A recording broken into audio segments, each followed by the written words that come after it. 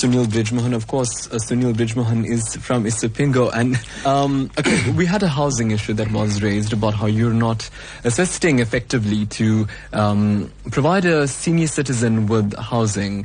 And you know, I know housing is a big issue on itself, which is why we often host the Department of Human Settlements here to talk about the housing discrepancies. And I think on that note, we must actually do that again pretty soon. But in terms of issue like housing, how are you tackling that and ensuring that somebody, you know, gets the joy they get, because they're not getting it from you right now?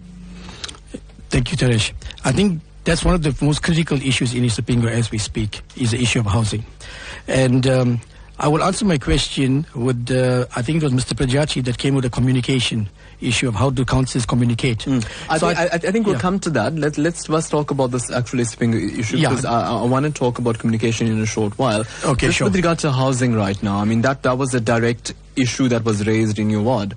Like I was saying, with the communication through my chairperson, who's Anila Gumede, and also the Morning Tembu, who is the head of housing, you know, we had to plan for Isipingo. For the reason that the Isipingo area is complex in terms of housing. We have people from the different sectors of the breadbasket, where you'll get somebody that's living in Isipingo Hills, and then you get someone from the transit camp.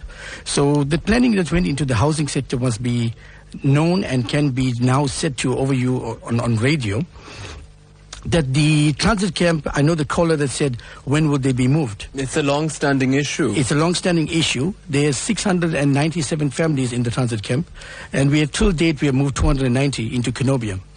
The balance will be moving at the Kanku Road housing project that's been passed.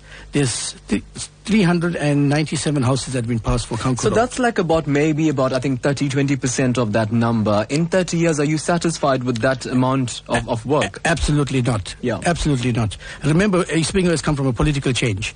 We've been previously MF controlled. We have now come in as the ANC.